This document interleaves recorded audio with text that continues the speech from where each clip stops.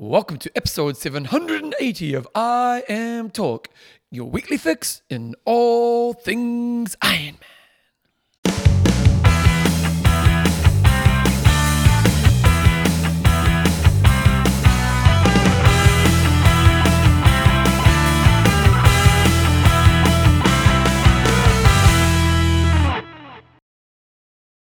Radio team, welcome along to episode 780 of I Am Talk with Coach John Newsom and Bevan James Oz. How you going, mate? I'm really tired actually, Bevan, so we'll push on through and get through today's Why are show. you tired, mate? You want a hug? Well, no, I went swimming this morning. We did 45 100s again for the second week in a row because someone else had a birthday, also turning 45, Nigel.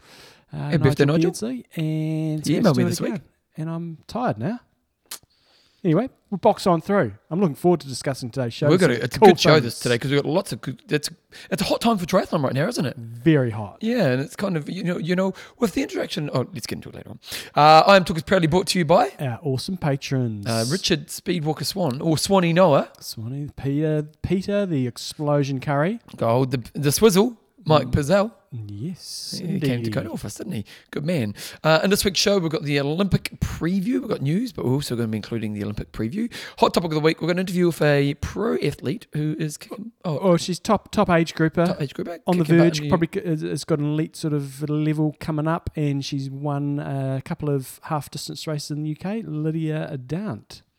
Winning of the week. Questions and answers at the end. Okay, John, so it is a big news week. Let's start with what happened over the weekend. We had what was it called? It was called the Zwift Battle Royale. Royale with cheese, name of the movie. Come on, you got it. It's the one with Samuel L. Jackson, is it? You got it. Royale with cheese. Everyone's going, come on, John. Pulp Fiction. Yeah! Got there Okay. eventually. So the concept was we're going to set up a course in Germany that's very much in favour of trying to get a world record time, and you're going to get arguably the greatest athlete of all time racing it, and Greatest athlete of his era. of all time, arguably. And at the same time, Lionel Sanders, who seems to aim to be nipping at his heels, maybe not quite of the same pedigree, but to also be in the race. Now, you were saying earlier that there was kind of, maybe it was just a Frodo thing and they chucked him along. Well, no, I kind of...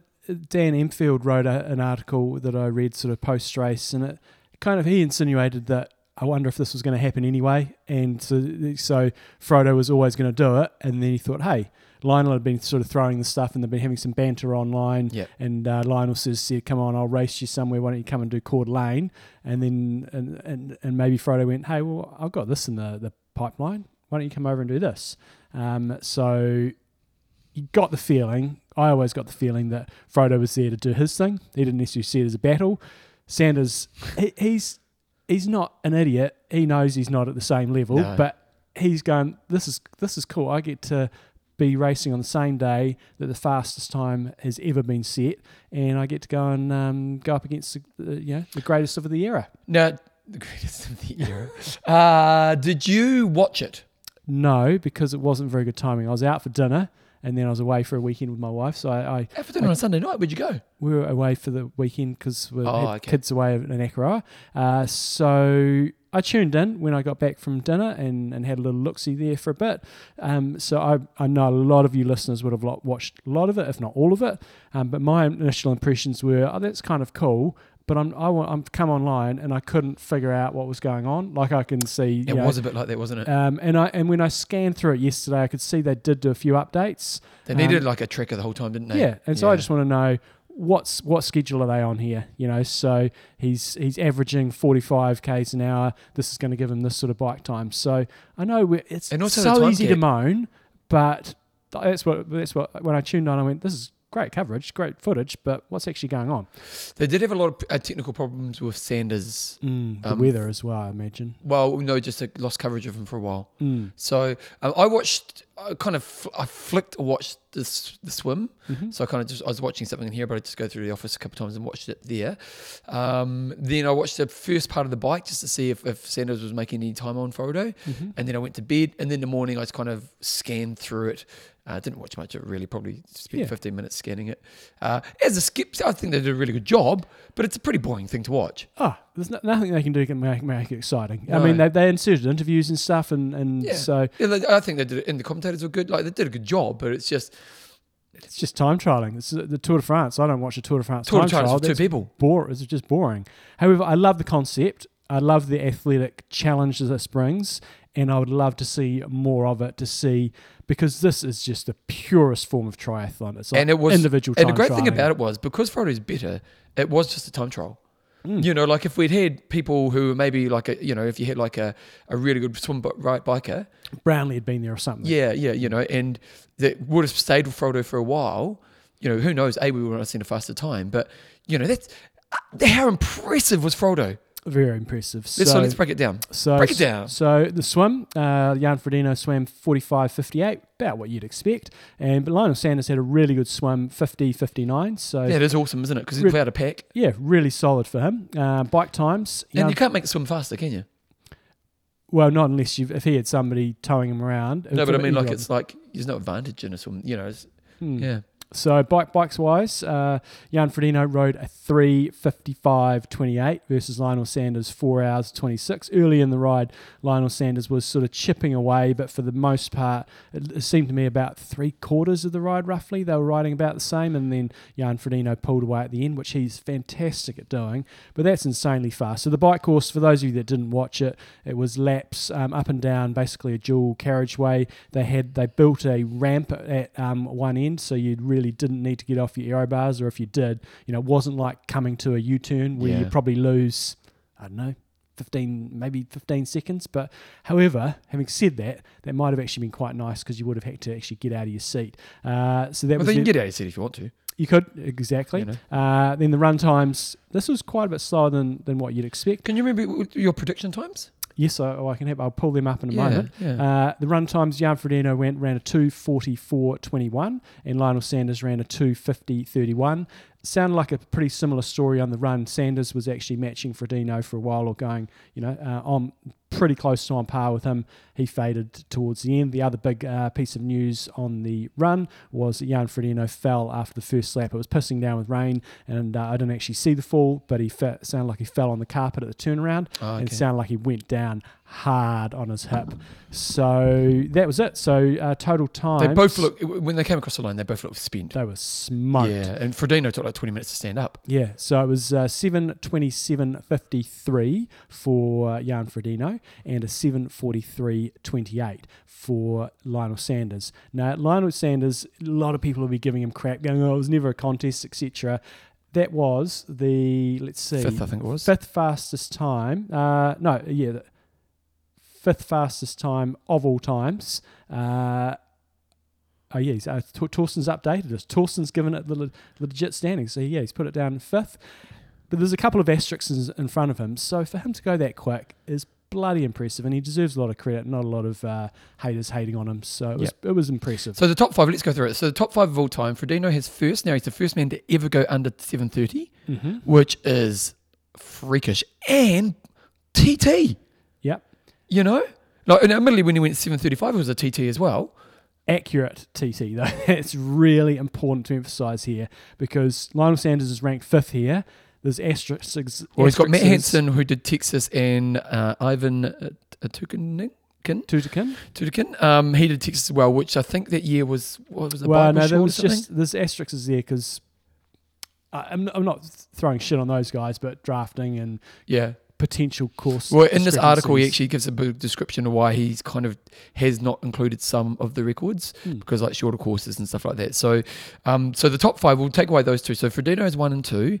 Tim Don, remember he did Brazil in 7:40. Yeah, but that should have an asterisk next. All of these should have asterisks next to them. Rayleigh? Yep, but that's it. Wrote and that's short. So I mean, this is the first time you can go, this is legit. There's no arguments about distance. There's no arguments about drafting. This is like the gold standard if you want to go, how fast can we really go? So this is the only way you can measure it, you think?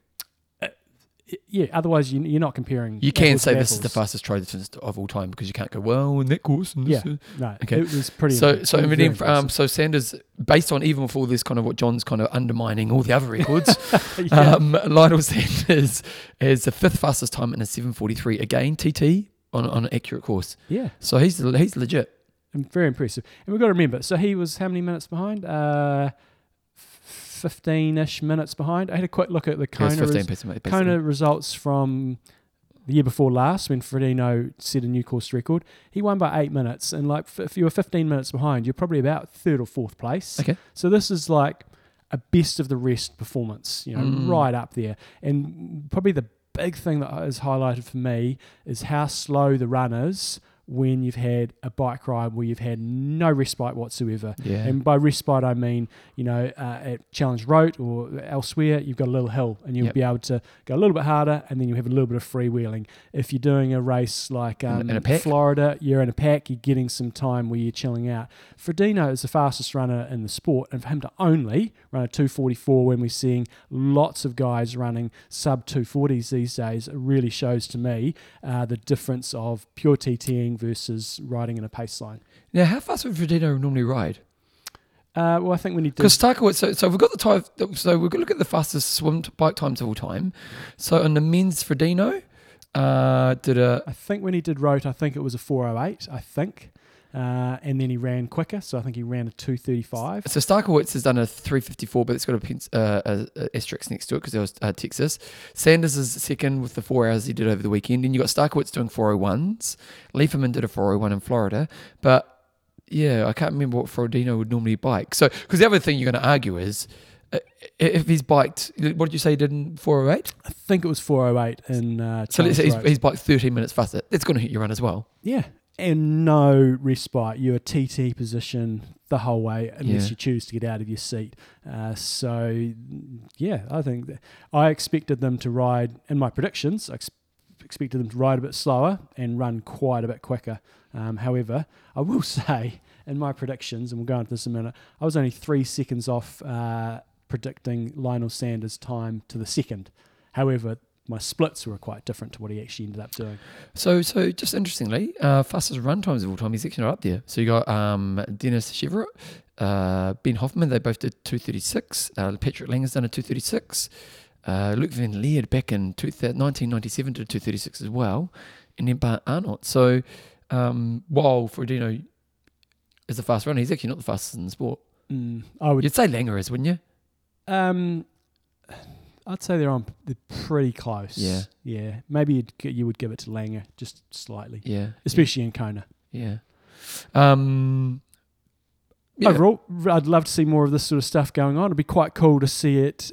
Some individual time trial races. I know it's not that exciting to watch. So this was. But what if they just had a bigger field? Sorry. What if they just had a bigger field? Accurate course, fast course, big field. Yeah. I just like seeing like if you aspect of it, because you see plenty of racing like that with bigger fields. You see it in Kona, it'll end up being a pace line. If they set them off at, say, whatever it is, 3-minute intervals, 5-minute intervals, whatever it was, and it's this time trial for everybody, there is zero drafting, there's zero pace lining. I know it wouldn't be riveting to watch, but they could. You could have a big leaderboard with all the differentials as you're going through the race. I just think it'd be something a bit different. It's Collins Cup, isn't it? Yeah, a little bit. Yeah, but then the problem is, I actually think not the problem, but the interesting thing is, like Frodeno's a freak. How awesome is he? He did that TT. If you're trying to go, what's the fastest time? You want a field. Yeah, but who's going to be? But then again, if it's a race, he's going to be doing the same thing. Yeah, but he's going to be like he. There'll be a couple of guys who could bike with him. So he'll do. Let's say he was in a field over the weekend.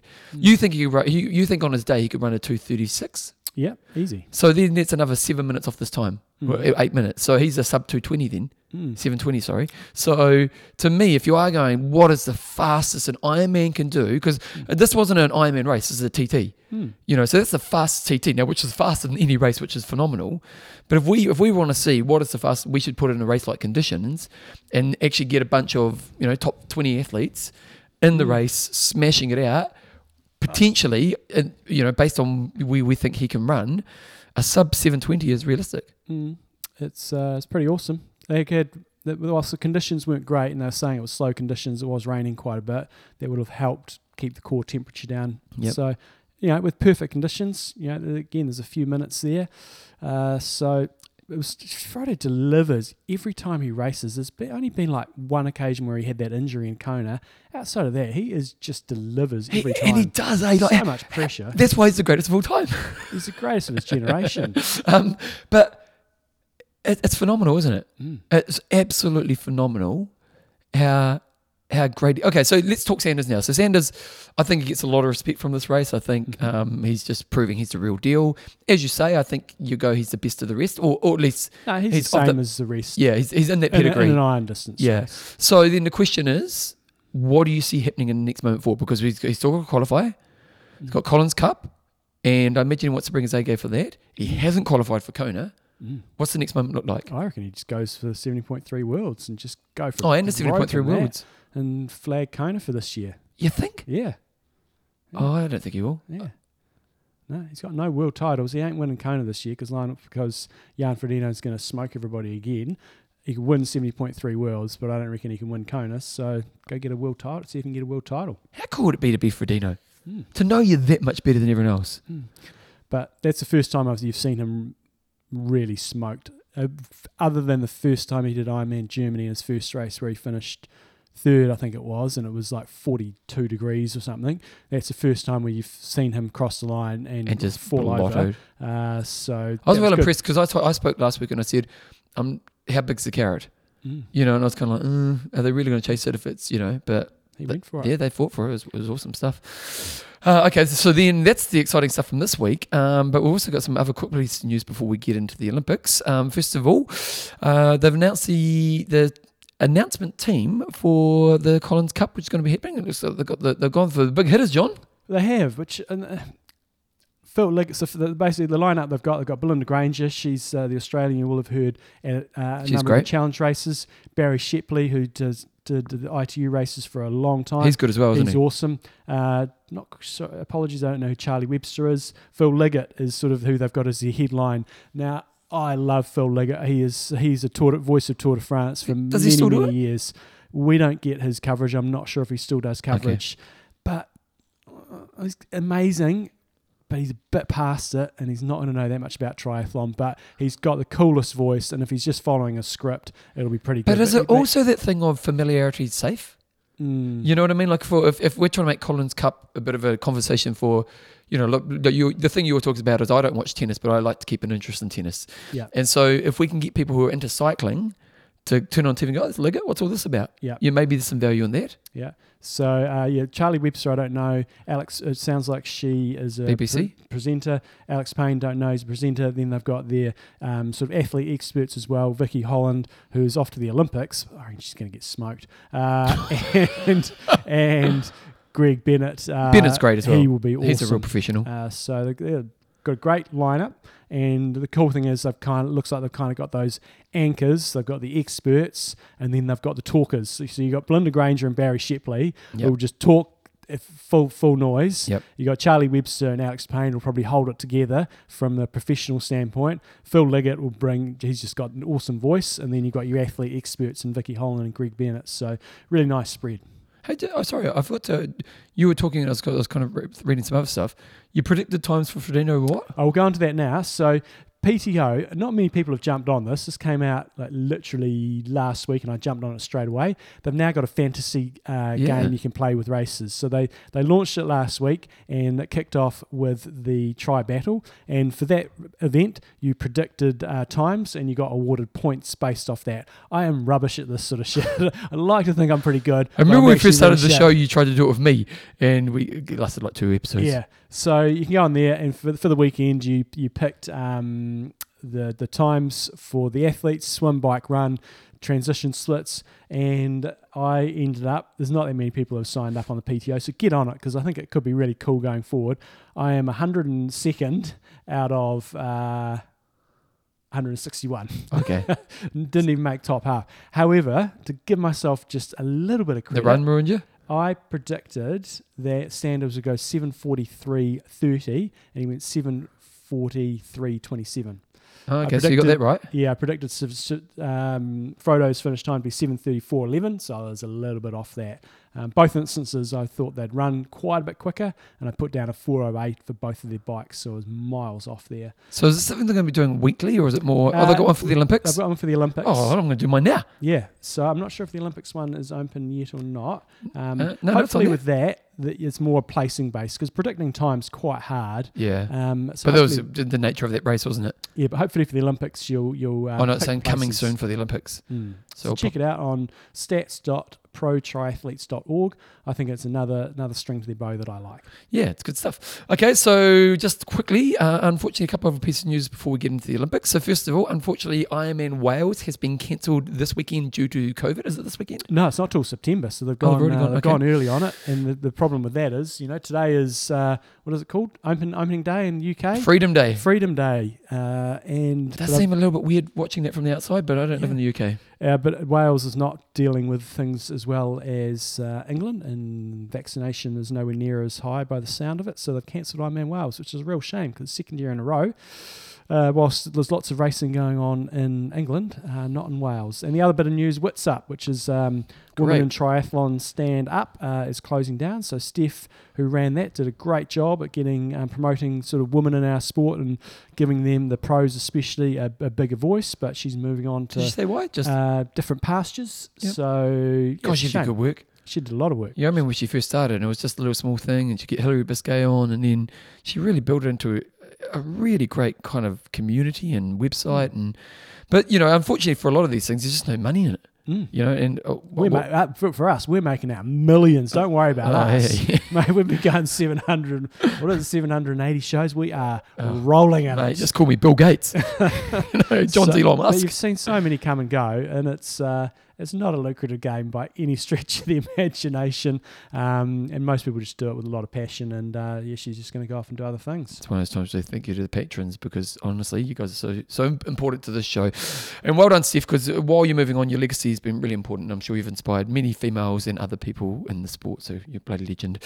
Jumbo, this coming Monday and Tuesday.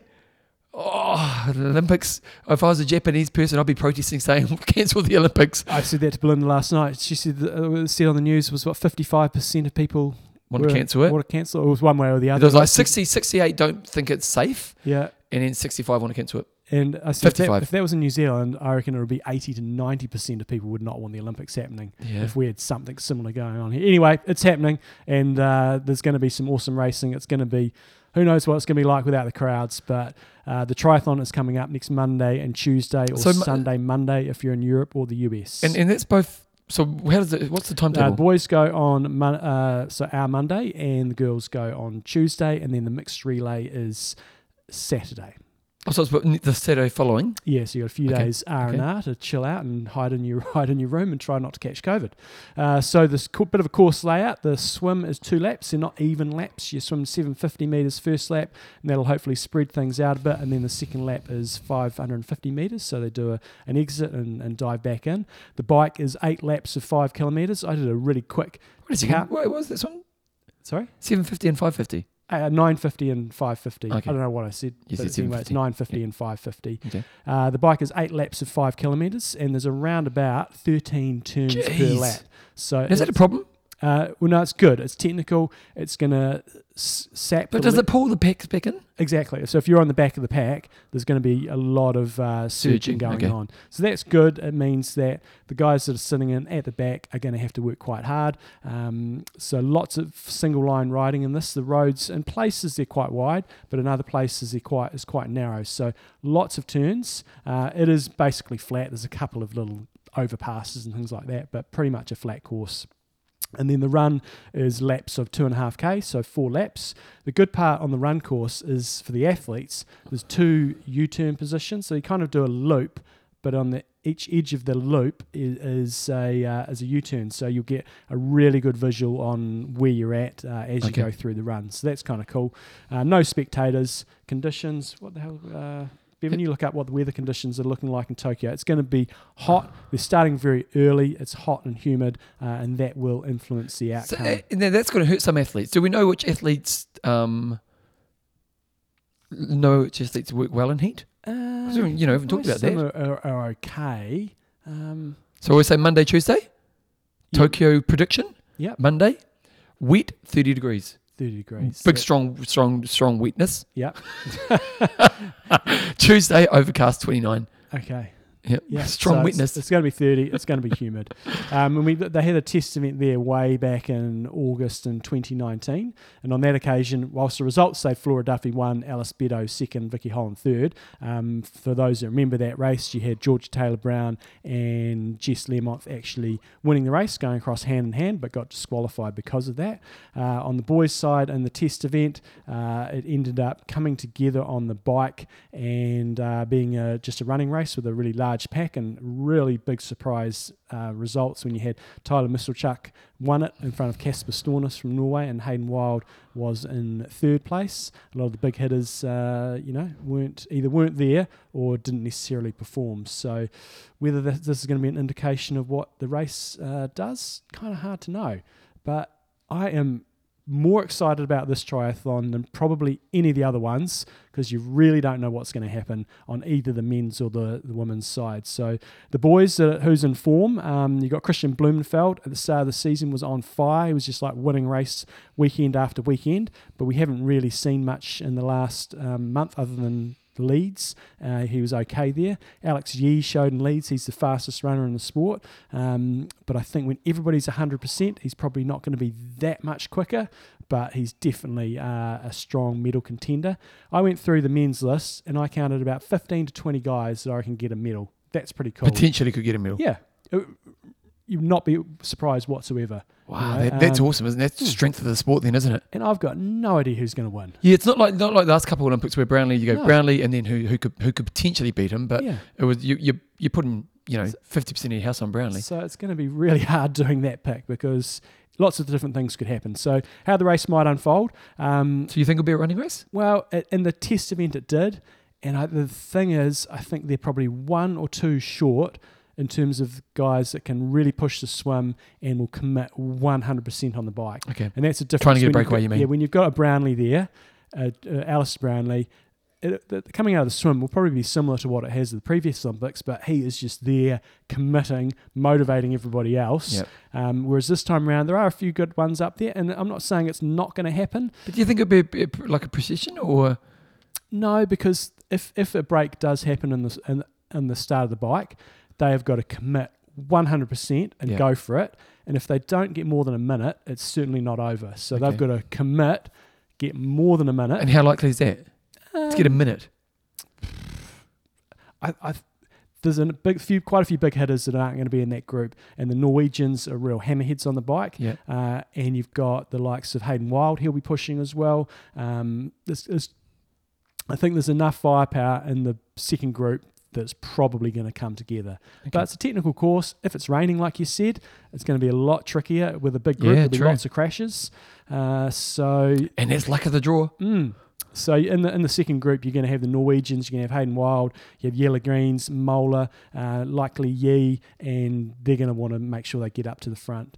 So there could potentially be a break at the start of the bike, and you're going to have guys like Vincent Louis, Schumann from South Africa, Matt Hauser from Australia, and maybe Johnny Brownlee. And if they get together and just lay the hammer down, why not? If they don't, I don't think they've got any chance. Outside of Hayden Wild, who's your heart want to win? Who do you logistically think, because Wild is obviously going to be hard because he's a Kiwi boy, but yeah, I'd love to see Gomez get a medal, and that would be really cool. And probably, I love the way the Norwegians race. Do you? So I quite like one of them to win. Okay.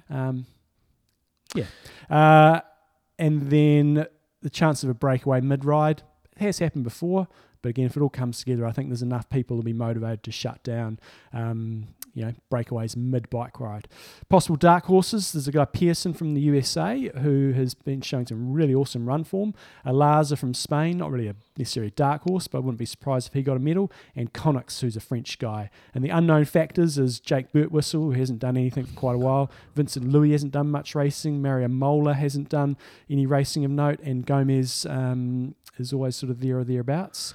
We talk about Alistair Brownlee not making the Olympics, but was Gomez, because the Spanish are so good at triathlon. They've got really good teams. Yeah, so was he qualifying? He must have locked his in a while ago, so I'm not quite sure. And if you went on 2021 form, he would be, struggling. Yeah, they've got like 4 or 5 really that's good what I mean. guys. So, Yeah, I think he'll do all right. Okay. On the women's side of racing, the ones that are in form, you've got Kingma, Nib, and Duffy are probably the three standouts from this season.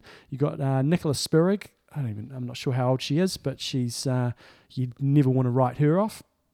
I've picked there's around 10, a few less medal contenders. I sort of picked 10, maybe up to 15, who could make the podium. And then I think in the women's race, we just talked about the breakaway maybe happening in the boys. I think it's highly likely there's going to be a breakaway in the females race because there's some really good swimmers and very good bikers that have shown they will commit, and they've shown that they can make a breakaway stick. So I think it's highly likely you'll get Jess Learmonth, hopefully Duffy, Taylor Nib and Kingma, and plus maybe Katie Zaveris if she's back in form, and they will just lay the smack down. And different to the boys, I don't see anybody in the second group really wanting to ride up to them if they get away. So Summer Rappaport is probably the one to watch if it comes down to a running race. So again, I think a breakaway will happen.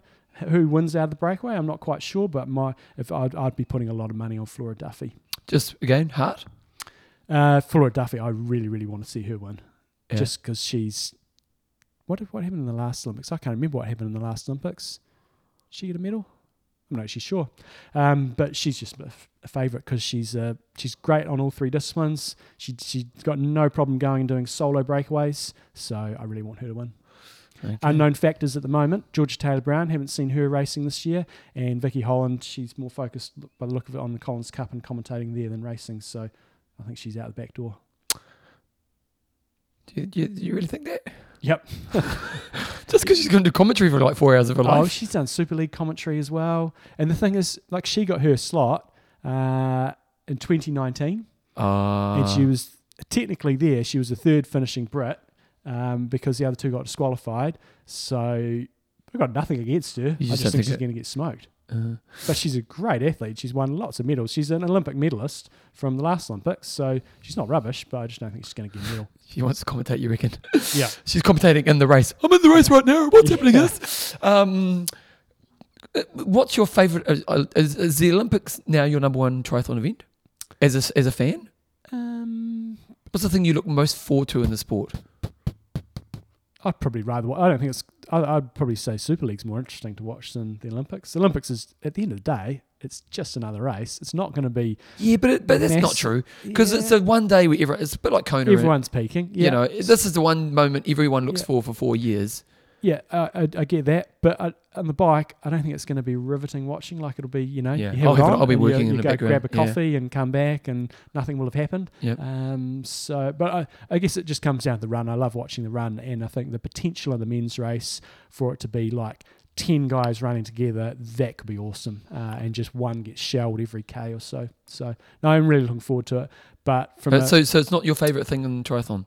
I am excited about it. Whether I'm more excited about Kona than compared to this, we get Kona more often. That's the thing. Yeah.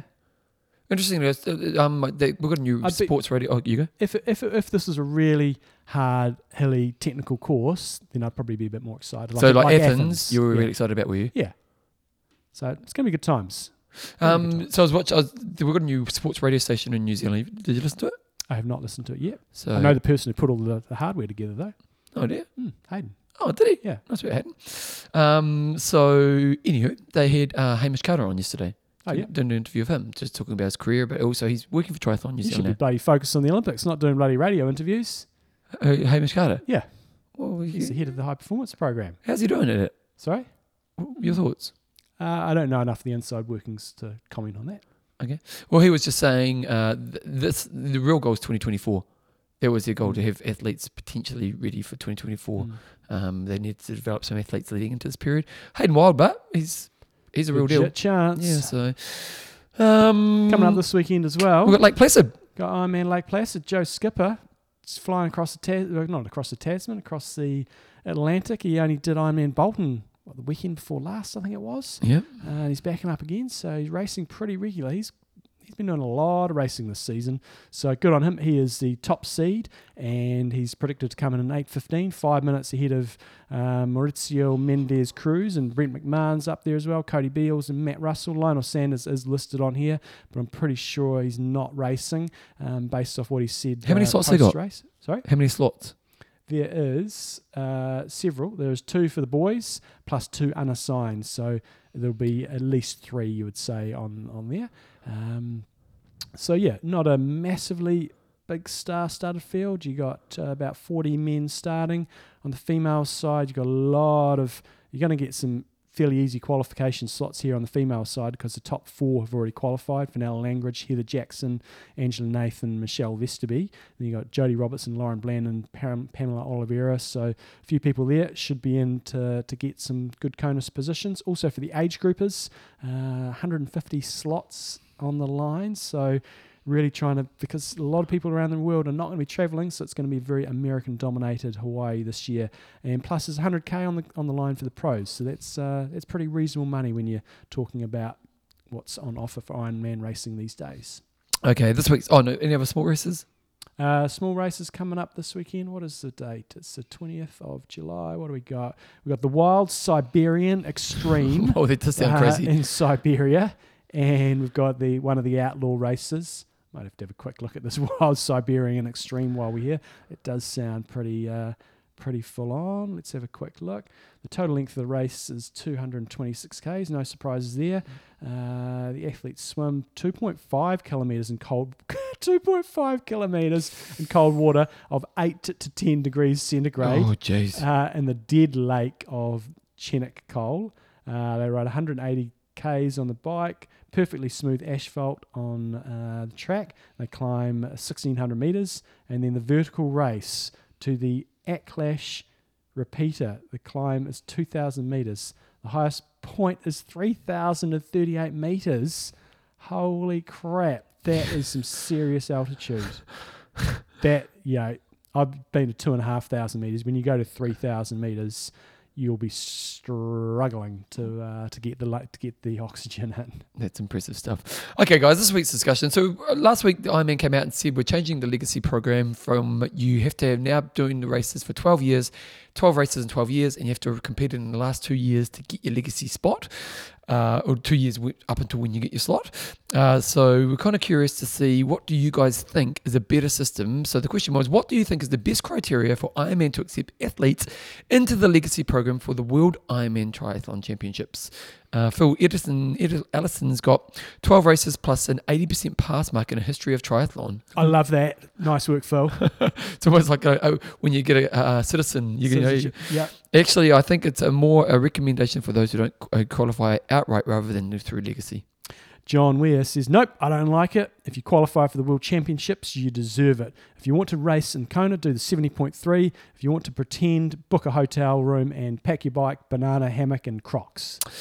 James Thomas has got 12 races. Lifetime seems okay. I kind of like the 12 and 12 years thing, as it stops people tuning through them in a few years, which doesn't feel as a legacy. I don't want to agree with it as a whole. In the past 2 year thing, people's circumstances vary. So he's kind of saying I don't necessarily agree with that last 2 years thing. Yeah, I agree with that. Patrick Walkington says minimum 10 Ironman over a 10-year period. Arnold's got money, 12 races, $12,000 after 12 years. Just a cynic. Yeah. Just a cynic. Just a cynic. He's put lots of gifs in here. Gifs in here. Rich Walker says, I'm fine with the current rule of 12. In running, 6-star finishers have no time limit to get their 6. So I'm not quite sure with the big marathons whether that's something you qualify for. Anyway. Jelly Hendrickson has got, why not change the legacy program to qualify for a separate full distance in Kona during the 70.3 weekend or something like that? Too many people are getting to the legacy status now to add the actual qualified people at Kona. So what he's kind of saying is, or she, Jelly? No, it's he. What he's saying is, put 70.3, make the 9-man day as well, and put... Not the same. No, it's not the same. I know what he's saying. Yeah. It's not the same. And he's saying, but it's just hurting to qualify people. I don't think it is it? No, because there's only a certain number each year that they're doing. Yeah. Annette Lee, now she's somebody who, she says, I did 6 Ironman races in just over 15 months to reach my 12 races, and then the last one got on the podium, so would have gone legit. Anyway, it was bloody hard work pushing through those 15 months, and overall it took me 9 years to get to Kona. Not sure my body, my mind, nor my marriage would have been intact if I'd had to go to 12 years. If you want something bad enough, any system will entice you, but I'm glad it's all out of my system now and can enjoy racing simply for the love of it. Competing in Kona was one of the best days of my life. So Annette has done what I think it shouldn't be allowed to be done, but she followed the rules and she did it. So I've got no problem with it whatsoever. So she really stacked them in there so she could go and realise her dream, which is awesome. But under the current system, she wouldn't be qualifying because she did it over 9 years. Yep. Ripley Devonport's got legacy should only be awarded to athletes over the age of 65 who have participated in at least 20 races with a participating parent. There you go. Over 65. That makes it tough. Yeah. Garth Ridley, 12 races over a minimum of 10 years, with run race being 12 months out from Kona. It would make it more fair for people from Australia and New Zealand who have limited access to races. So in New Zealand, we have one Ironman. Yeah. And otherwise, we've got to travel. Well, I suppose for us... If you do it every year for 12 years, but then you're bored doing the same race every year. For us, travelling to Australia normally is not that difficult. Travelling to Australia would be no different to travelling halfway across America to do a race. Alan Norton's got 12, seems a good number for a minimum age of 45 to 50, but must have never had a drafting penalty. You'd be out then. Yeah, it would be. Don't know that mine ever got recorded. I don't reckon anything would have happened if I just carried on riding. It was a weird day. Jonathan Shipman, I'll do the last one. You did run it short, didn't you? Sorry? You did kind of sneak out early. Stop the legacy and allocate more slots to the races. Kona is a world championship and those racing should qualify. The Olympics don't have legacy slots. Nikki Davis has got 10 Ironmans in a lifetime. I received and raced under the legacy, and when I did it, was the last Ironman I did, making it 16. I think the legacy program is fantastic. Please keep it going. And to you non-believers who think Kona is only for the best of the best, you wouldn't be the best if it wasn't for people like me making you look good. Nice comment. Yeah, I think we kind of touched on it last week. I kind of like your 10-year idea. 10 year, 10. And I don't like the 2-year. I think, you know what, if someone's committed to the sport for this long, mate, you're sure that the year of, you have to do one? Yep. Or you might say within 18 months. Yep. You have to, but 2 years, come on. You made enough money out of these people. You made 10 grand out of them probably these days from entry at fees. Least. Yeah. Because what does it cost for an Ironman? I don't know. What does it cost to enter? $1,000 or so, depending on where in the world I'll see how much it costs to enter Ironman New Zealand. Yeah, and that depends when you enter. So if you get on the scaling model now. Scaling model, you get in early. So I like 10 in 10 years' time. I think it's good. And yes, it's the World Championships, like Jonathan Shipman said. But when you get over there, it's nice having a wide variety of people who have come from different backgrounds. The people I feel sorry for with this the system, if you're going, you've got to be doing it for 10 years. If you don't start the sport till your sort of late 50s, and then you're not going to get the chance to go till your 70s. So there's no perfect system, but I do like that they've brought in the longer qualifying period so you can't stack them in there. As I said, no problem with the people who have stacked them in there and that will do so in the next 2 years. Go for it, but I like the new system better. Ironman, first of all, sort out your website. I didn't actually dislike. Did you say you didn't dislike the old system? I didn't dislike the old system. I kind of thought I like having a longer. I like the new system. I didn't dislike it, but I get that if you're going to have to sacrifice something because so many people are doing it, that had to be sacrificed. But Ironman, their website's a pain in the bum. Okay. So if I want to enter Ironman New Zealand right now, if I entered at tier 1, it was basically 1,000. And there's 4 tiers, but the highest you're going to pay is 1,105. So, and that's without your active fees. Do they charge those after the fact? Shove those on you. Yeah. So, which hasn't gone up that much because I can't remember when I was doing it, but I thought it was about 1,000. It used to be like $600 back in the day. No, we were doing it was never 600. Yeah. I remember Kona cost me 1,000. Because you had to pay it there and then. So, and you get a towel, a medal, a t-shirt. If you get a category winner, you got a trophy. I got a winner's trophy. So there you go. You get bragging rights. That's the benefits. You get a race number and kit. Is that a benefit they've listed? Yep, they've got bragging rights, race number and kit. Whatever. A street gear bag, road closed. Really shit t-shirt. You get the benefit of the roads being closed. Timing chip. You get medical support, aid stations, post-recovery, food and drink. Yeah, that's pretty good. Volunteer support. And an experience you'll never forget. That's right. It's true. Sometimes you do want to forget them. Yeah, I definitely have a couple. Okay, this week's discussion. Obviously, the Olympics coming up. So we want to know your predictions for the podium for both the female and the men's race in Tokyo next week. So, Tokyo 2020. Tokyo 2020. Joe was like, they've got the print. I was like, babe, they don't want to spend any more money. So, okay, we're going to interview John. We have Lydia Dant. You're going to find out some age group excellence coming your way. Here she is right now. Righty-ho, team. We had an email through a few weeks ago from Lauren at Precision Fit in the UK, and she was Passion Fit. She said, you got to get this Lydia Dant on. She's smoking it. And the email was sent through a couple of weeks ago, just after she'd won the Outlaw Half overall. And then I noticed at the weekend, Lydia also was the overall winner at the Staffordshire 70.3, and I think she absolutely spanked it. So it's always good to get we get the top pros on in the world, and then we get some of the up and comers. So welcome along to the show, Lydia. Thank you, guys. Excited to be on this, actually. Tell us a bit about yourself. Where you're from, what age group you're in, and sort of what life was looking like before you've gone headfirst into triathlon. Well, so I'm a age group 30 to 34 now, which is quite scary. I turned 30 last month, and which is quite a turning point in time, really, when you realise you moved up an age category and you're now actually 30, when you still think you definitely should be in the 25 to 29 category. So for me, well, I've done a fair few different things, I guess, over time, really. And my triathlon journey for me really started back in 2018. So I decided, I had dabbled in road cycling when I was at Loughborough, bought a road bike before I went there back in 2009, and thought I'd give cycling a go. So I'd had a little bit. I used to play team sports, a bit of hockey as well. But I'd say for me, my triathlon journey absolutely started in 2018. I decided, right, I need to do something, get myself back on track. I'd moved around a lot after uni and never really settled back into that sport. And I knew sport provided me that sort of sense of purpose. So I was like, right, I'm going to enter Ironman Wales. I needed to do something a little bit drastic, I felt. And triathlon for me was something that's always enticed me. And I thought, right, let's just go all in. Let's just enter Ironman Wales and see where that goes. And so I decided that actually to really give it a proper shot, I needed to look at getting a coach. And I looked at some of the local triathlon clubs, but it wasn't really, what I was looking for was a community. And that was the real strong draw for me, was how Passion Fit had that sense of culture and community. And for everyone that was there, it was all, triathlon was a lifestyle. It wasn't just about a one moment in time thing. It was that culture that was there that really enticed me.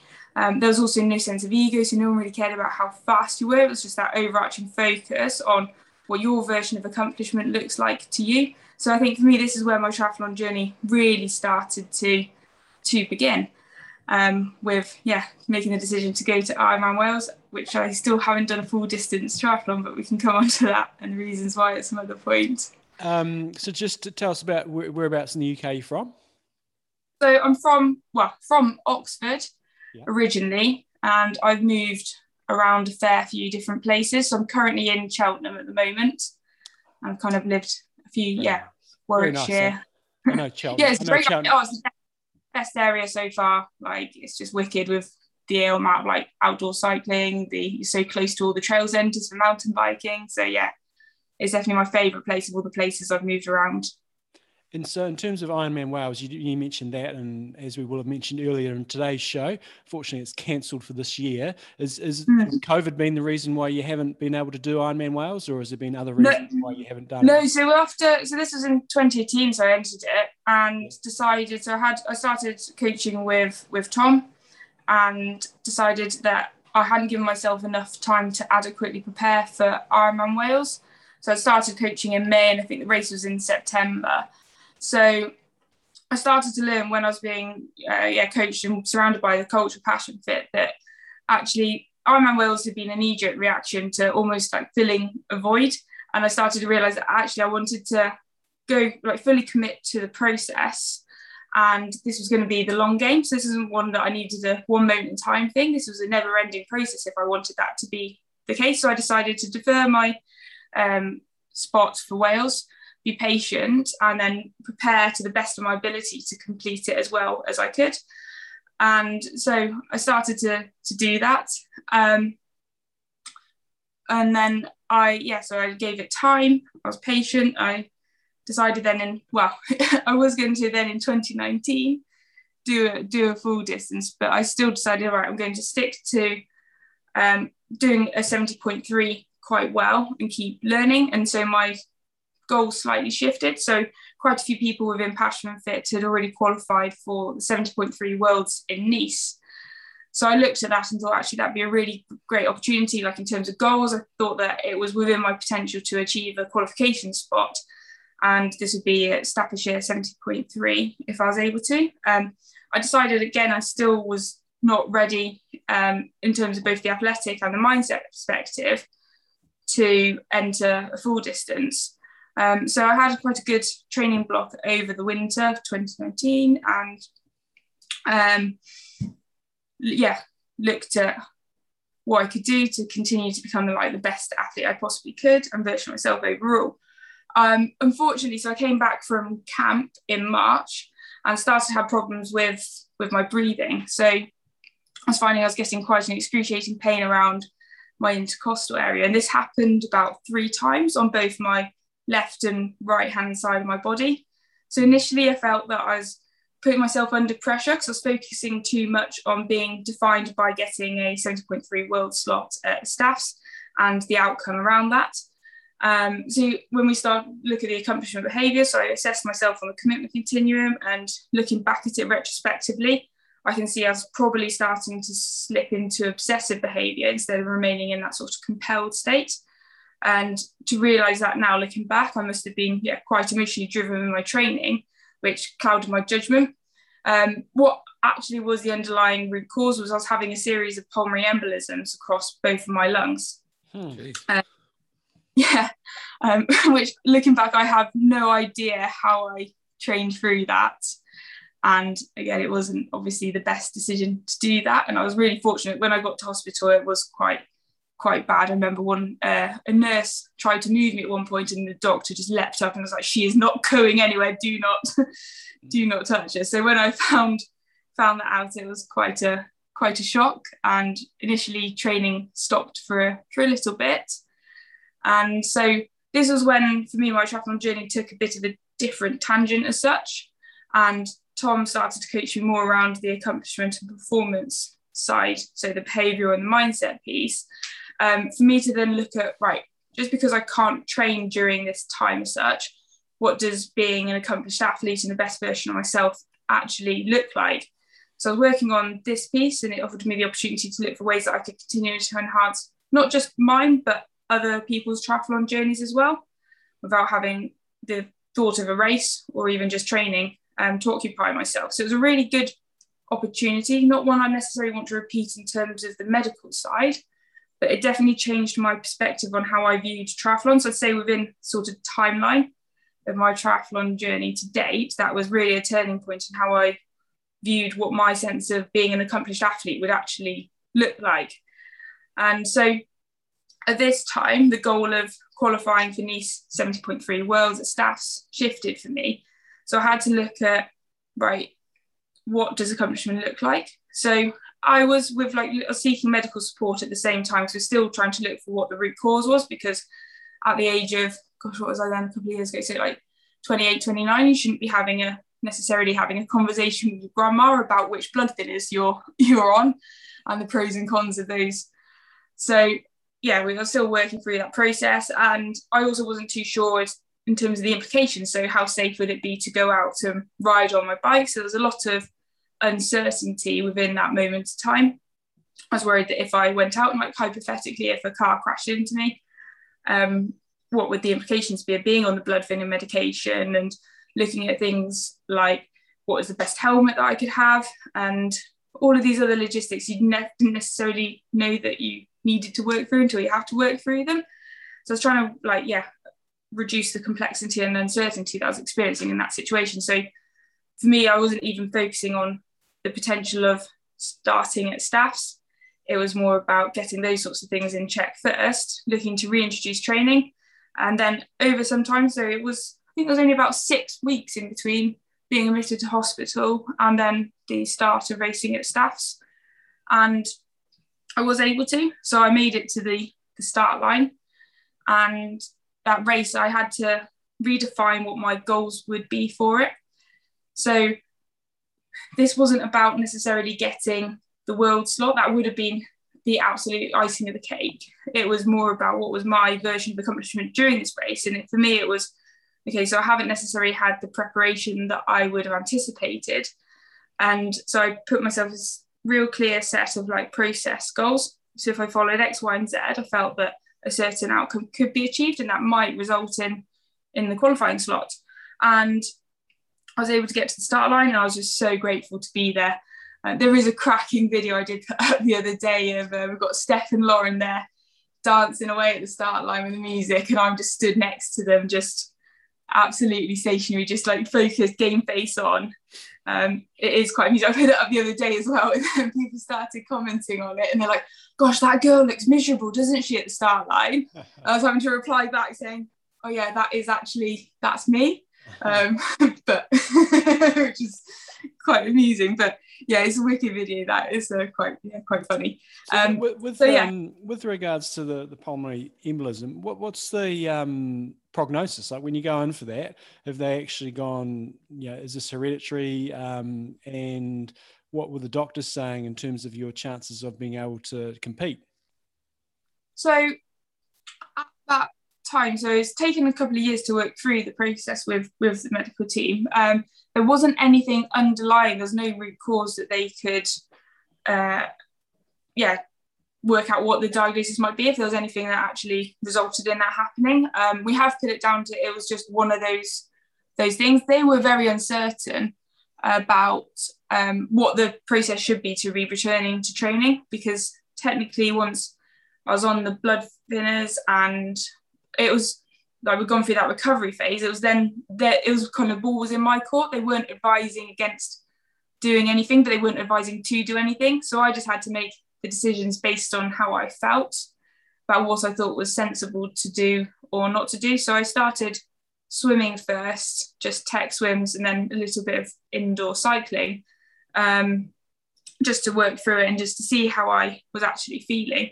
Because I also didn't want to cause any further long-term damage. So I was quite fortunate it was quite extensive when I looked at the scans and the amount of blood clots that were in my lungs, but I was fortunate it didn't cause any further scarring.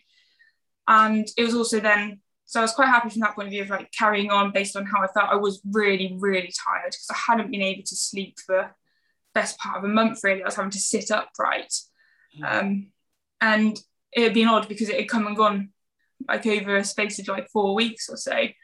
And then, so yeah, we weren't really too sure because I had been seeking medical advice in between. So where there's 3 clear instances of the pain and then it just dissipated, I had a sort of medical advice within that time frame, and there wasn't really any conclusion about it. And it wasn't until I got to the point where I genuinely was about to probably keel over that I did go to hospital. But they weren't too sure either. It's not very common in people of my age with no underlying factors that could have contributed to that happening. So it was based on my judgment. And again, they weren't too sure from the blood thinners perspective. It was more of I had to make the decisions myself and take the ownership of it. So I worked on a risk basis, and I kind of I was looking at that sort of risk matrix and like likelihood and severity, and worked it out. I was like, right, well, I've been cycling for the best part of 10 years. How many times have I crashed? If I have crashed, which is not very many at all. Nothing actually severe ever, really, until I started mountain biking the other day. Oh gosh, that's a whole other story, but it's wicked.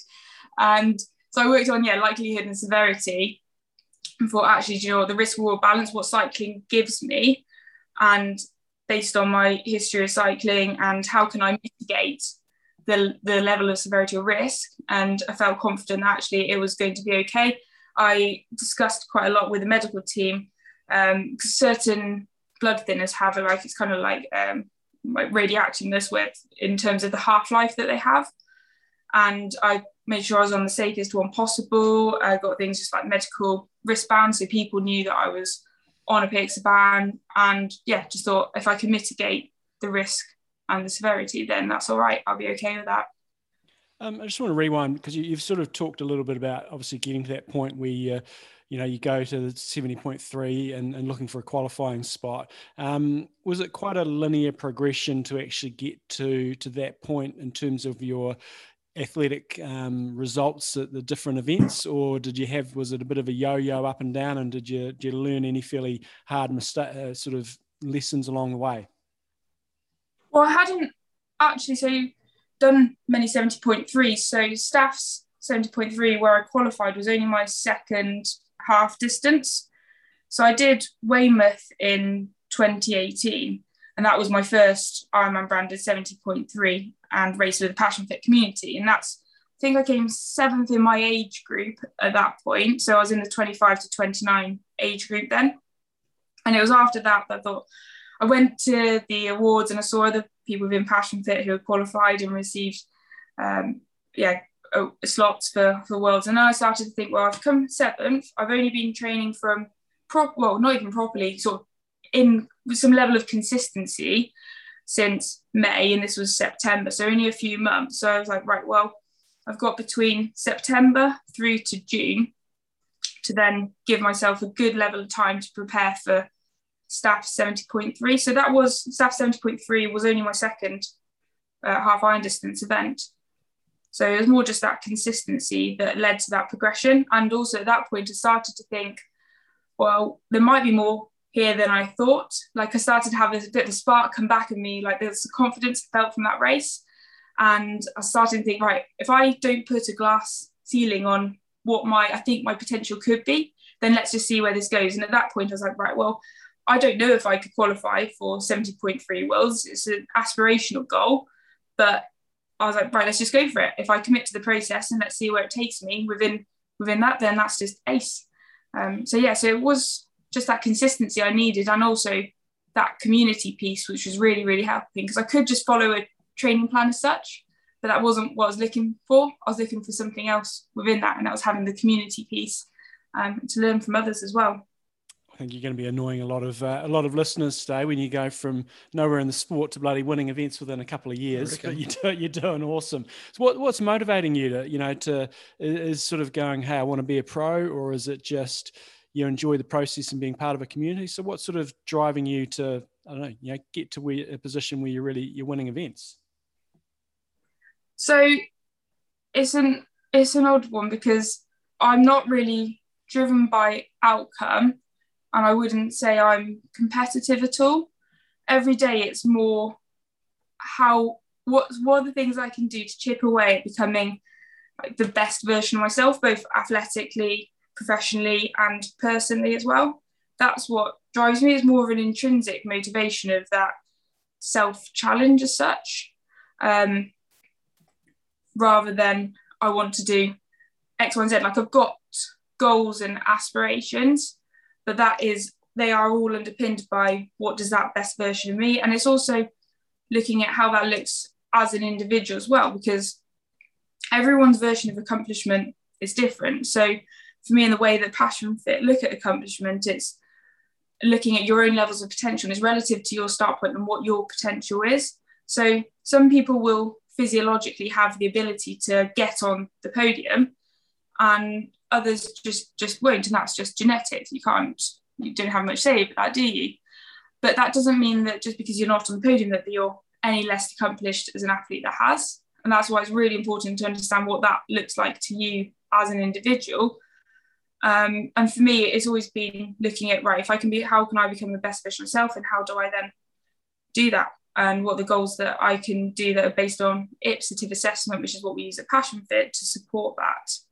So it's always what the why's underpinning it as well. So what is the driver for you to do what you're kind of looking to set out to achieve? So really understanding your why And that's why it's quite internally motivated rather than by extrinsic factors as such. So it's never about how fast you can be. It's looking to be what is the best version of you as an individual. And so when you think about ambition moving forward, it's more just a deeper evolution of self than the result you'll get. Yeah. Okay. Now, So it's just that constant evolution and how that changes over time relative to what your potential you think it might be. Now, that being said, and I know you just said you're not massively competitive. Are you now the fastest person within your group? And are you faster than your coaches? Oh dear. I was faster than Tom today when we went out running. He was a little bit broken from staffs yesterday, I think. Did you say in your face?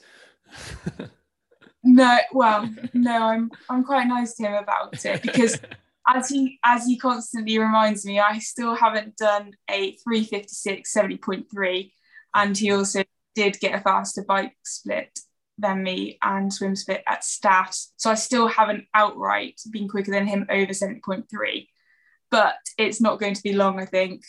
I keep telling him that as well. And also I did have a disc wheel on at staffs. So I said, I'm going to look at best bike split and see what difference that would have made. But so yeah. In terms of how you felt about the season, obviously we've had a really disrupted last 18 months or so. You've had 2 wins. Have they been massive improvements in performance, or have they been smaller improvements? And what's the feeling been like at the finish line for you, having won the event, as opposed to just having a really good race and maybe finishing 10th somewhere else?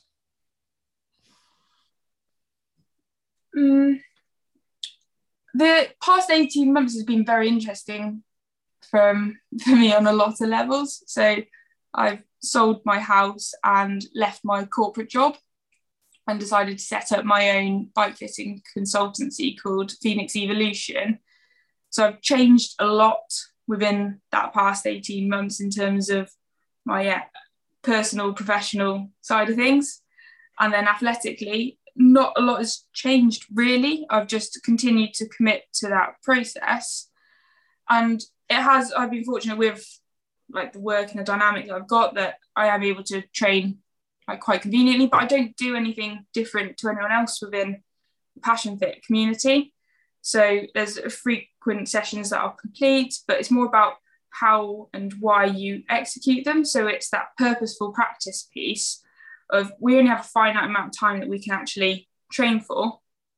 So it's how you're executing those sessions, the whys, the choices, the decisions that you make within that, and how present and focused you are as well whilst you're doing them. So it's that purposeful practice piece, getting ready to apply that then into a race situation. So I think for me, it's been more of that application.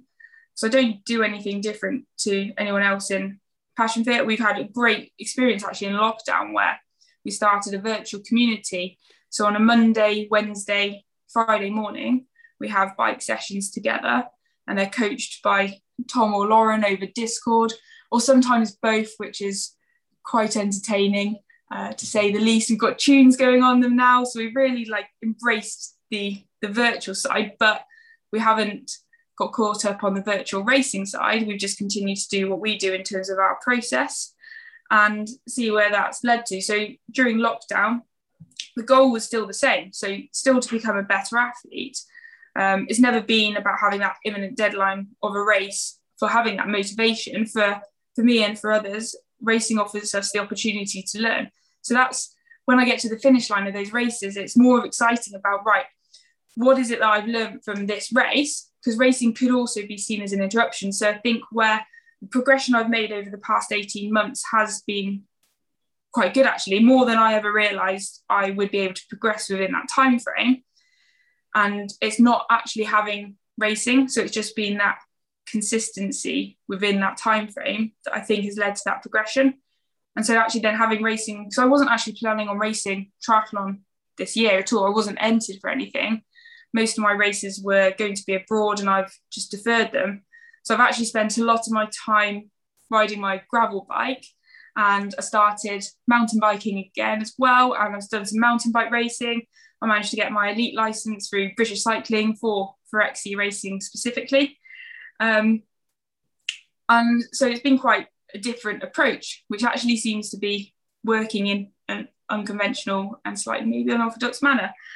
But yeah, it's more about what can I learn from those races. So when I crossed the finish line at both Outlaw and Staffs, I was just ace, because I was thinking, right, there's so much I've taken from this, so we can now utilise this information that we've got, which then informs us about how well that process is being managed. So it's then, would I do anything differently to the training that I do week in, week out, month for month?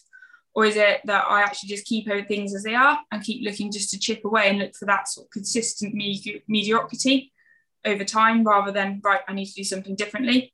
Because yeah, like I said, I actually repeat quite a lot of the same sessions again and again and keep learning from those and looking to triangulate that and benchmark over time. So I have no idea what my FTP test, like FTP is.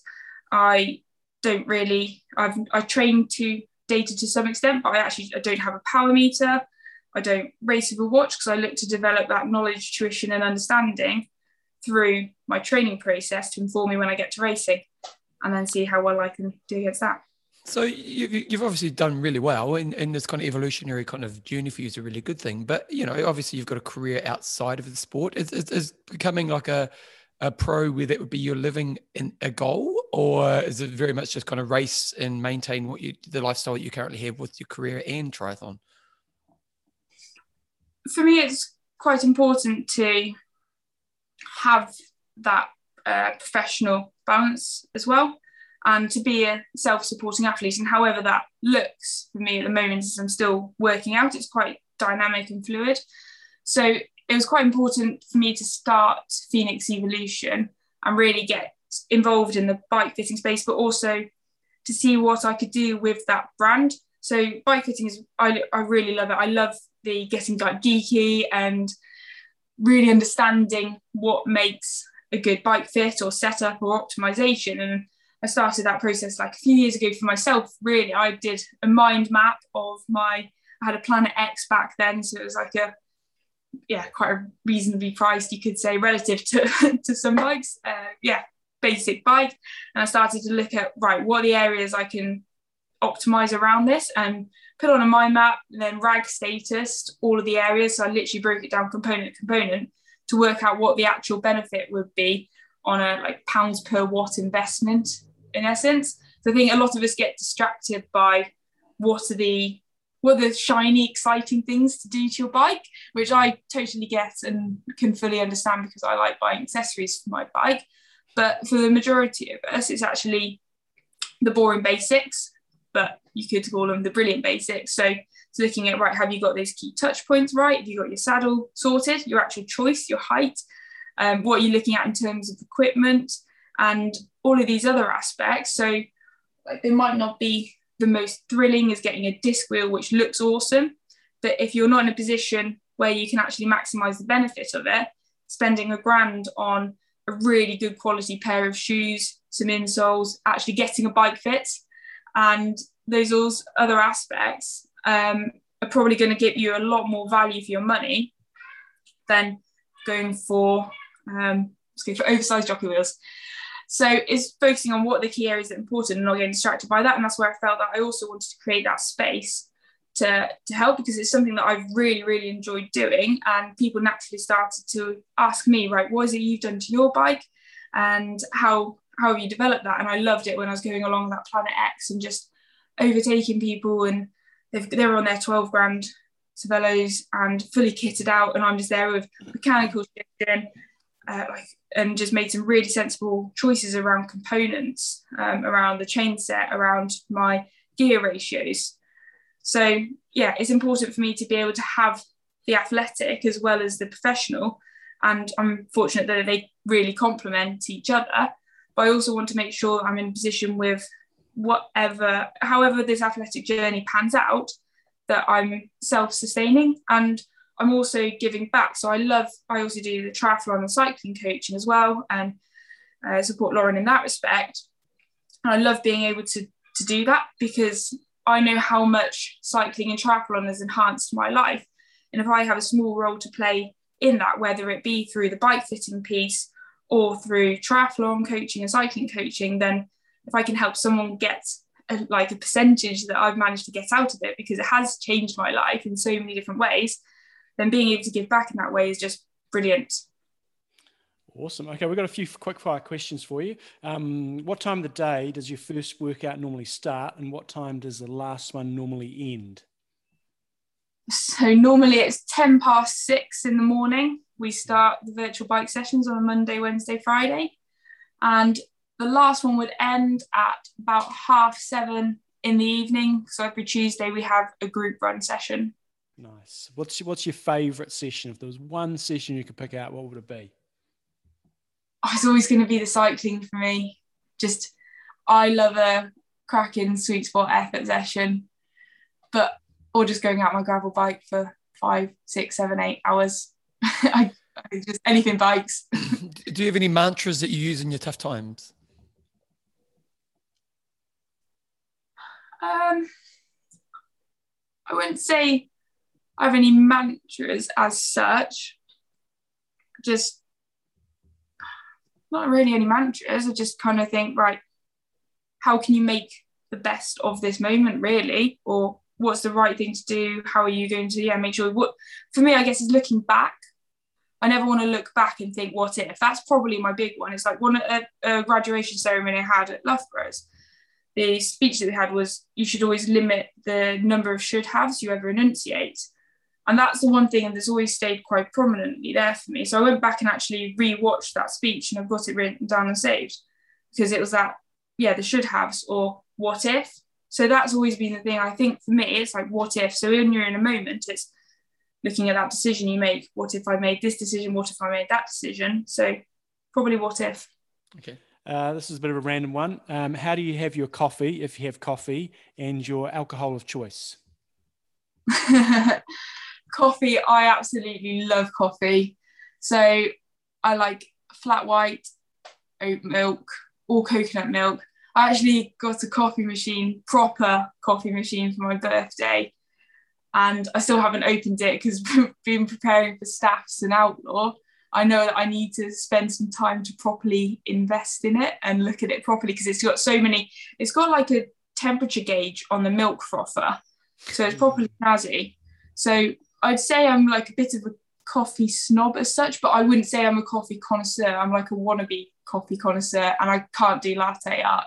So I do need to work on that. So a flat white for me every single time. I do try and get as many coffees in. I try and get only a couple of coffees in before like 9 o'clock in the morning, to make sure I'm not going to be up too late. Alcohol. Sorry. Go on. No, alcohol. I really useless of alcohol. I'm known as a bit of a one-pint wonder. Actually, I probably just need to sniff alcohol and I'll be on the floor. I don't tend to drink, but if I do, I really like a rum and coke. Good old rum and coke. Just lastly, have you ever been wind tested on a bike? Wind tunnel tested. Yeah. No, but we're actually looking to do that hopefully soon with one of the performance mechanics we started to work with. It's called the Grease Monkey. So I'm really excited about this, because it'll be interesting to see, based on the process that I apply to bike fitting. So looking to call it like the Phoenix radar. So across 4 points, you're looking to look at that comfort and sustainability piece, aerodynamics, power and efficiency, as well as equipment and optimization. So that's how I take a real individualized approach to bike fitting. And that's the process that I've looked at myself. So it'll be interesting to see, based on what I'd say is quite a common sense approach, how that is then cross-referenced within the wind tunnel. And most recently, so this is the thing, looking at making sure everyone's individualized, because theoretically no one is built the same, therefore no one's bike setup should be the same, and therefore it should be very, very different. So yeah, it's going to be interesting to see how close I've got to optimizing that in terms of that CDA and just overall the equipment choices I've made, and whether that is actually the most sort of aerodynamic or position, and the actual results from that. So hopefully in the next few months I should have some more information around that. Be exciting. I'm quite keen to get a bit geeky with it. Awesome, guys. So if you want to check out Lydia, go to phoenix-evolution.co.uk. Anything else going on, Lydia, or anything you want to get out there? So, I mean, I'm hopefully going to be going back to some mountain bike and gravel bike riding now. And yeah, for me, it's just keep chipping away. Let's go and see what, like, being part of the Passion Fit community. So keep doing what I do within that, and just thank you to them for always allowing me to be the best version of myself and not feel like I need to try and be something I'm not. I'm quite excited. We're going to be doing some more work with Bruce Monkey around the bike and optimization piece. So yeah, over the next 6+ months, it's going to be quite exciting for the Passion Fit community to see how we can continue to hopefully help and reach others, and like see what we can do in terms of triathlon and sport in general, and being part of a culture that's quite unique. Like, it's not just following training plans or coaching as such. It is a totally unique culture which uses triathlon to facilitate and hopefully enhance people's lives through it. It's going to be quite exciting to see where we go with that over time. Awesome. Love your work and love your results over the last little period, and glad you can get back to some racing, and all the best with the rest of the year and whatever comes around next year. So thanks for your time. Yeah, thank you very much for your time. No, thank you guys both. It's been an absolute privilege to be on your podcast. So yeah, thank you very much for getting me on. Jumbo, your thoughts? Yes, thank you very much to Lauren Ward from Passion Fit for sending that through. Certainly sounds like a very analytical lady who's going places. Doing really well. Good mindset as well. It's interesting, but, because nowadays, one of the things that's kind of, it seems that Passion Fit and Lydia are very much into that kind of process-driven thinking. Mm-hmm. And it's a big thing nowadays. But I heard an interview on that new sports, obviously they've sold me straight away for that new sports station. They had all the big hitters on day one, basically. Because they had Nolene... About Barnett, yeah. Yep. So she is the netball coach of New Zealand. Now, most people aren't going to know who she is, but New Zealand was atrocious. Traditionally, it's us and Australia, the best two teams in the world. And then there's a period about 4 years ago, where we went downhill fast. And we were losing to like Malawi, yeah, which is basically not even really a netball nation. The Poms won the World Cup, and we were like, didn't even get into quarterfinals. We just went downhill. It's a bit like what the American basketball team's like at the moment. Yeah, it really is, isn't it? It'll be interesting to see how they go in the Olympics. So not a good period. She comes on and coach. Within a year wins the World Cup. And since then, we've been the best team. And she's just one of those super coaches that's been able to achieve a lot of things. And the interviewer asked her a really good question. They kind of asked her this question of, what would have the player version of you thought of the coach version of you? And one thing she said was, she talked about all the process stuff, but the first thing she said is our job is to win.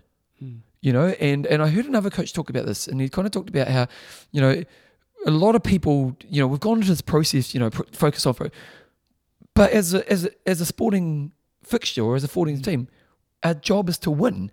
And so, and I'm not undermining what Lydia's saying, because let's look at her performances, but there is a balance of the outcome is still important. I get it, that for you and I, who it's an evolution of self, but if you're a pro athlete, but that's the thing. It's like bike fitting, like. Everybody is different, and so if for some people it is, I've got to win. But for a sporting organisation, yeah. But like Hamish Carter is a perfect example. First Olympics, he's focusing on winning, craps his pants, performs miserably. Second time round, more process driven, going out there and just going, I'm just going to do the best I can, and he wins. So I think yes, it is ultimately about winning. But everybody's different, and everybody's going to respond differently. Nutrition's the same. Everybody responds a bit differently. So, yeah, at the end of the day, you're judged by where you finish. How you get there is going to be quite different for different people. Yeah. Winning chicken dinner. Yeah. Okay, number 41. 41. Michael Jordan's number, wasn't it 41 when he was playing when he came back? Aaron Hoyle. He did 16 hours and 55 minutes of training from 13 activities. Whacked out 30 minutes of swimming, 8 hours 30 minutes on the bike, and 7 hours 54. 30 minutes of swimming? Yeah, he might be somewhere where there's still no swimming. And he did 7 hours 54 running. I thought you said 30 hours of swimming. 30 minutes. He's from Scotland, and he's got his picture up there. He's a runner. He's got a runner. He's got a nice full face of hair on him there. Number 61, he's racing the last 4 weeks. He's done 36 activities. Got a bit of a private profile, so can't really give you too much on Aaron. But he's from Scotland, and hopefully, I don't know if Scotland's got their freedom this week as well. The last 4 weeks, if I do a side-by-side comparison. Because it looked like December last year he was pumping it. January was a bit of a rest month. February, party too much. And then from that moment forward, he's been building up. And this week, he's halfway through the month now, so it's hard to know where. But from March through to June, he's been building each month a little bit more on top of the last month. Mm-hmm. So, and he's got a half marathon predicted time 1:18 and a 10K of 33:23. So that's pretty sharp if that's accurate. And 3,000 meters of a 10:01. Yeah, it was actually PR. It was 33:23 for the 10K. So Aaron Hoyle, you are our Wanger of the week. Okay, let's do your swim set. Swim set. Oh, that's quick. I said it earlier. 45 100s, 30 of them on 140 and 15 on the 135, and that was job done. So you do the last 15 at the faster? Yes. Ooh. It actually helps a lot because the first 30, you just kind of drag the change. We swap every 10. There was just 3 of us this morning, me and John Murray and Nicole Wilson, and just a 10, 10, 10. You just go, it's getting a little boring. And then the last 5, you drop down time. You got to focus a bit more, and you do 5 each. When you're doing a set like that, when's the hardest moment? Once you pass, just before halfway, when you've sort of done 16 to 20, and you're just going, righto. When's this end? Yeah, and then once you pass halfway, then, if once I get to 20, I'm thinking, I've just got to get to 30, and then we've just got those 3 blocks of 5. So just getting to halfway, I find is the hardest point. It's funny, the mental game of it all, isn't it? How you work through these sessions. So that was good times. Okay, John, let's say thank you to the patrons. Mandy T-Mac Towler. We've got Neil the Ninja Stafford. And Adam the Racing Vampire Leech. Okay, if you want to become a patron, go to www.imtalk.me and go to the front page. Go down, you'll just find out. You'll say support us. Also, if you want to get a show emailed to you, just go to the bottom of the front page. For coaching, coachjohnnewson.com. For my podcast, bevanjameseyles.com. Other content, age group of the week, cool websites, other feedback, you go to imtalkpodcast@gmail.com. John, your goss. Not only am I tired, I'm quite sore. Had the crew doing a bit of a circuit last night before running and did a few exercises I haven't done for a while. Well, like a burpees. A bit of press-up burpee action, bit of skipping. Did you have skipping ropes or just on the spot? Skipping ropes and sort of some jumping lunges and things like that. And so a bit of plyometrics. I'm big on that. I love it. I think it's, runners don't do enough of that stuff. Calf raises to maximum height. We do that pretty much every week now. Yep. I'm hopeless at them, but getting your calf strength high good is very, very important. Yep. So a bit sore from that, but tired from my swim, so really feeling a bit sorry for myself, but it's all good. The sun's shining. So the sun's shining, and then I've got to get on my trainer this afternoon. I would have gone on the road normally. Why not on the road? We're going to do a bit of Everesting today. I'm not Everesting, but I'm going to join somebody for a rep, and I'll talk about that next week. But he's trying to race Everesting. So Everesting on Zwift. So race. What do you mean race? Like just go as hard as you possibly can. Okay. So not survive, go hard. Everesting on Zwift, you got to do 8.5 times Alpe to Zwift, which is the same sort of altitude as Alpe d'Huez. So you basically bike up, and when you get to the top, then you can freewheel down, and most people get off their bikes, have something to eat. Some people jump in the shower a little bit and cool down. And how long does that give you? 10 minutes or so to get down, and then you got to turn around and boom, do it again. And so just completing it is bloody hard, because most people, you're going to be looking anywhere between an hour to an hour, probably an hour 20 per lap. That's just per climb, and then 10 minutes to get down. And he's going to try to do them all under an hour, which is going to be quite the challenge. Now, how many laps do we have to do? 8.5. So it's going to take about 10 hours. Yeah, that's the aim, is to do sub 10. Okay. Which is going to be tough. And so you're going to join in for a lap? Join in sort of about number 5 or so late this afternoon. Yep. Cool. We'll report on that next week, and I can give some insight on what it's You went away for the weekend? Did away? Yeah. What's the biggest story from the weekend? I ate far too much food. Oh, really? Yeah, we went out, really nice restaurant, Ma Maison in Akaroa, and it was a great feed. Went pretty hard out, and I thought, with desserts, Belinda said, I don't know if I can have a whole dessert. And I said, I'm getting a whole dessert. So she said, I'll get it, you can have mine. And I forgot about that. And dessert came out, and I finished mine. I went, man, I can't eat anything else. And then she pushed hers across mine. Oh, no. Gotta have it. So that was good. And the kids were over there for 2 nights. And that was even better because we didn't have the kids for 2 nights. Love the kids. Oh, they went over and stayed with some friends over there. So it's good times. love the kids, but love not having the kids.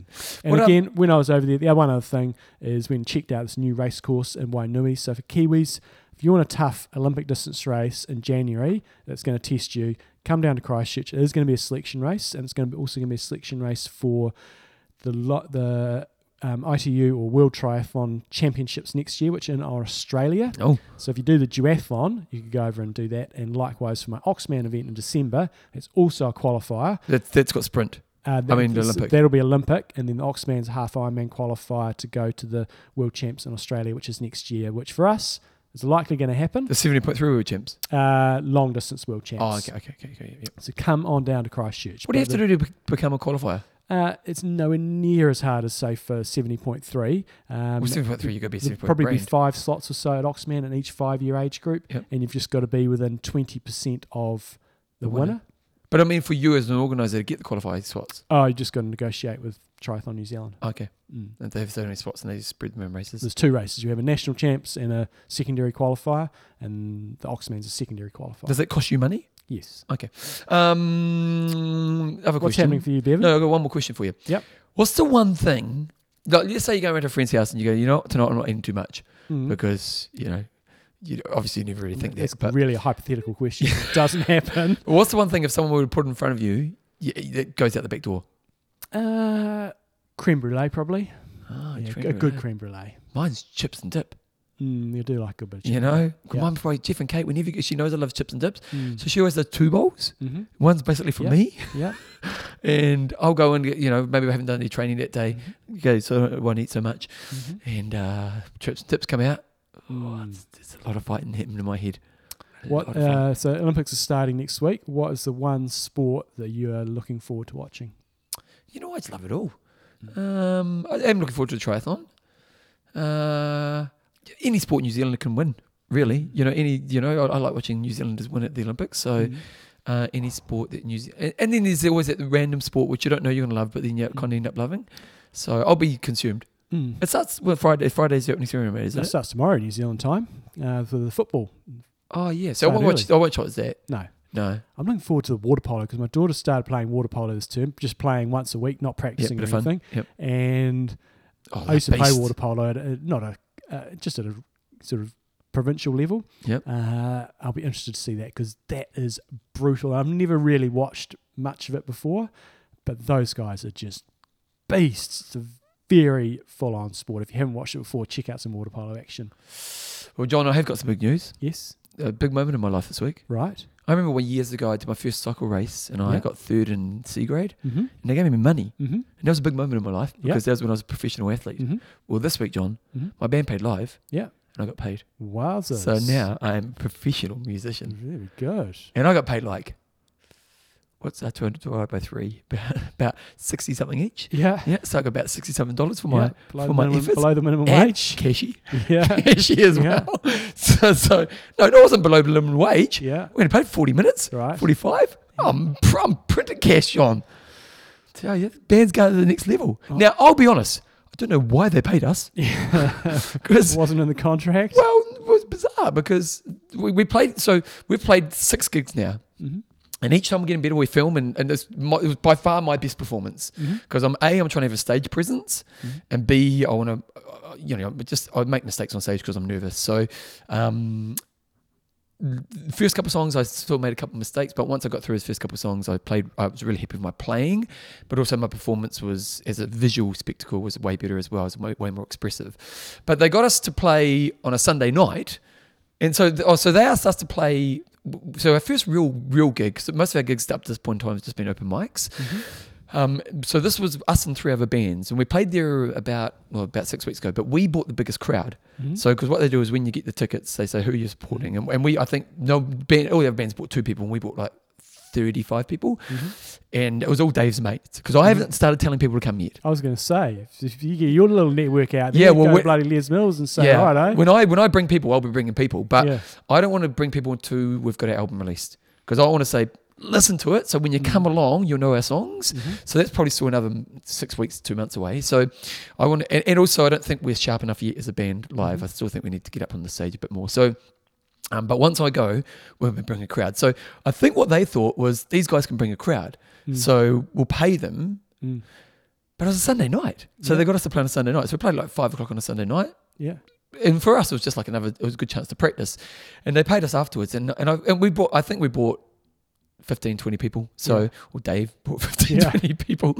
And so they probably didn't lose money on us, but I kind of might say to the boys, actually, let's give that money back. Yeah. Because they're just pub owners trying to support local acts. Yeah. And if we can bring 50 to 100 people and they want to pay us, all good. But, you don't want to take the piss. But hey, it is a significant moment in my life because I am now a paid musician, professional. Fantastic. The best thing about it, although if it's a cashy, I need to declare it. Don't mention as a cashy then. I need to declare it. You know why? Because you only make $60, but then you do your tax write-offs. Yeah. So it's a loss-leading business at this stage. Go. Yeah, so there we go. One other thing that happened at the weekend. So I love my fantasy leagues. Tour de France finished. Oh yeah, were you happy? Well, yes and no. My son bloody won our little league, which was highly impressive. What did he get? He beat Matt Charlton. He gets the privilege of saying I finished on top of the You should have league. put like $10 in each or something. Did give him $20 yesterday to Nice. go and muck around with things. However, Where does he spend $20? This monumental cock up. So it's going into the final stage, and you can swap your team members around. You've got a certain amount of So credit. you made a cock up? Yeah, kind of. Well, no, big cock up. So I'm looking at my team, and I'm going, this guy, Wout van Aert, he won the time trial the day before. Okay. And he's a good sprinter, but he's not the best. Okay. And I'm looking, but he's got a really high points value. Okay. So I thought, I'm going to swap him out because he won yesterday. He's got to be smoked. And I'll put in 2 of the other best sprinters. Yep. Did that, switched it around, thinking, I'm going to kill everybody. Yeah. They don't know what's going to hit them. Got my bonus points on Mark Cavendish to become the most winning Tour de France rider in history. He bombs out. We didn't bomb out. He got still trapped, didn't he? Third or something like that. And the guy removed wins the race. Oh, no. However, I still did move up a ranking, finished 4th overall. Out of how many? In our thing, 12. And Tom won it, which was highly impressive. But he's rubbing in your face. And then on Saturday, we went to a park run, and I ended up doing it at a hard intensity, but nothing crazy. Like I'm trying to get down to 17 minutes or under 17. And what'd you do? It keeps moving my target. But I was sort of thought I'd been a bit sick, and Here we go. I'll do the first K, see how it's going, and then I'll probably just button down to sort of 10K pace rather than 5K pace, and end up doing just over 18 minutes, which was like, it felt harder than it should have, but that's not full noise. But Tom was like 30 seconds behind me. Oh, Jesus. Because, I'm just about got you, old man. So, righto. Have to put you in your place next time, young fella. So where does he spend $20? Thomas gets $20. Where does he spend it on? They went and played mini golf and then lollies and shit like that, I think. Where does he work? When does he get a job? No, he does little bits and pieces, but no. It's easy for kids to get jobs these days. Always worked. I had paper runs, I had milk runs. I worked from basically 7. I think most I do the same, but it's just not so much done these days. What did you spend your first ever paycheck on? Can you remember your first paycheck and what you spent it on? And not even like kid paycheck, like adult paycheck. No, probably just spaceys and lollies. Yeah.